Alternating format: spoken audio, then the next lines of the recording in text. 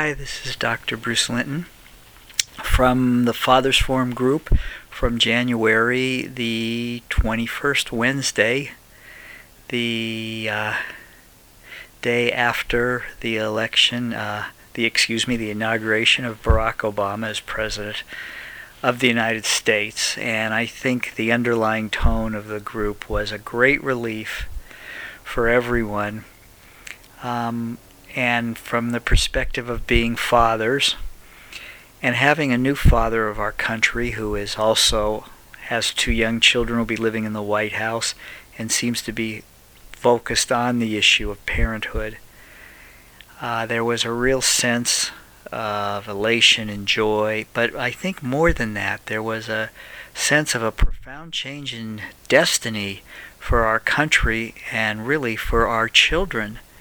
That here was somebody, and I guess the common spirit that was shared in the group was this is somebody who was concerned about the welfare of others, and that he's now taken the sense that, and everyone in the group was somewhat active in their own ways in trying to move forward the agenda of where we're concerned about our environment. We're concerned about the debt our children could inherit if we don't fix the financial system.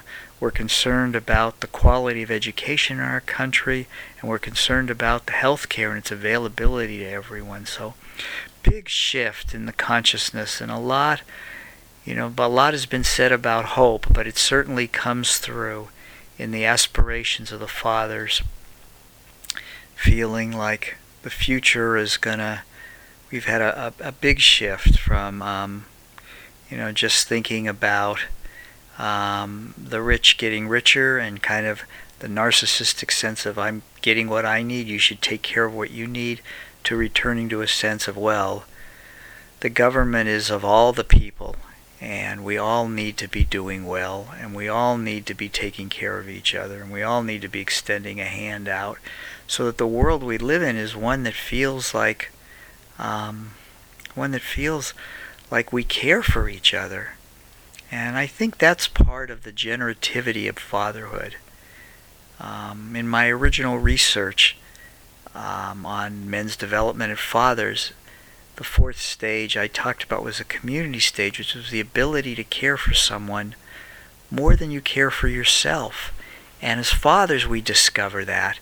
And it feels like we have a president who also has that feeling. And that's just been a wonderful, uplifting spirit for the whole group.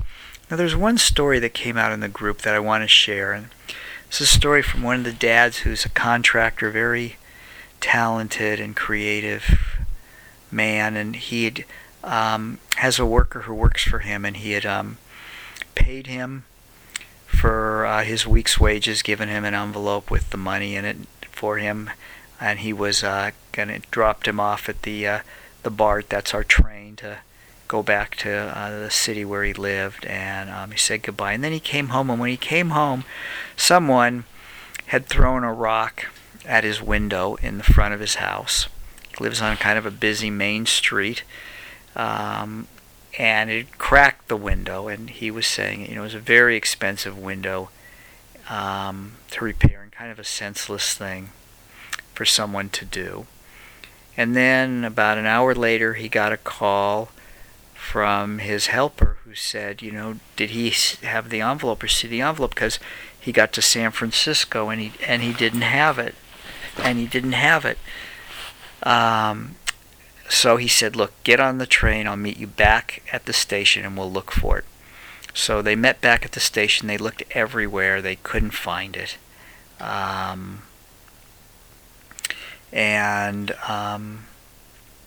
He felt like, wow, this had really been a difficult day. Well, then the next morning, he got a call from the local bank asking him if he'd lost some money. And he said, well, as a matter of fact, there was an envelope with about $550 in it. And the bank says, well, we have it. We found the envelope was returned to the bank because when he'd put the money in the envelope for his worker, he'd left his receipt. And I guess it has the last four numbers of the account and has the date and where it was withdrawn from, so they knew it was his money. And he said, my God, that's great, but who turned in the money? And he said, well, the janitor who works at the train station near the bank had found the envelope, and he had the envelope in one of the banks. It had the bank's logo on the envelope. So he brought the money back. And so he called up his worker and said, hey, good news, your money was found. And he went to the bank and got it and gave it to his worker. But then he said, that's the kind of world I want to live in. Not the kind of world where somebody throws a rock senselessly at your window and breaks it, but a world where the janitor from the train station, who could have easily kept the money, makes the effort to return it. And I think that says a lot about the world we're all hoping for and want to be part of.